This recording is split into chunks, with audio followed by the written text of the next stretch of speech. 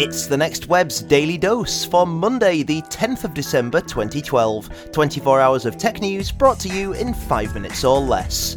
First up today, Motorola Mobility is to close down almost all of its operations in South Korea next year, as its reorganisation under the ownership of Google continues.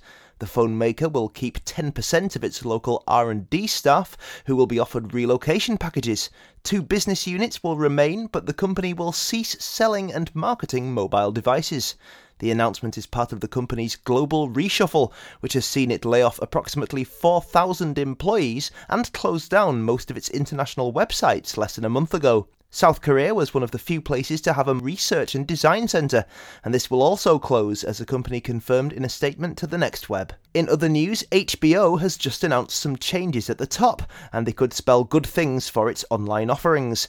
Otto Burks has been named its new Chief Technology Officer, replacing the veteran Bob Zitter, who is retiring in 2013.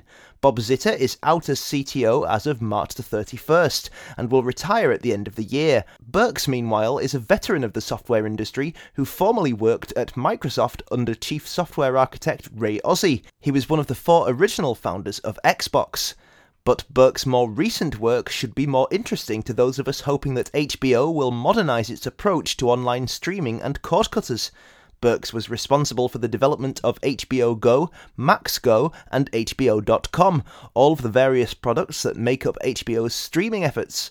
With a CTO in place who intimately understands the online landscape, we could see an HBO that's more friendly to tablets, computers, and extended streaming plans for those of us who do not want to subscribe to an entire cable package just to get HBO. And finally, Twitter is busy developing its own fail whale offline in the UK, where it has been revealed that the company has been fined by authorities for failing to report its corporate accounts on time. Sky News reports that the company did not file the mandatory details, which are used as a basis for tax filings with HM Revenue and Customs in September, and that triggered an automatic fine of £375, that's around $600 for both Twitter and TweetDeck, the UK-based service it acquired in 2011 for just over $40 million.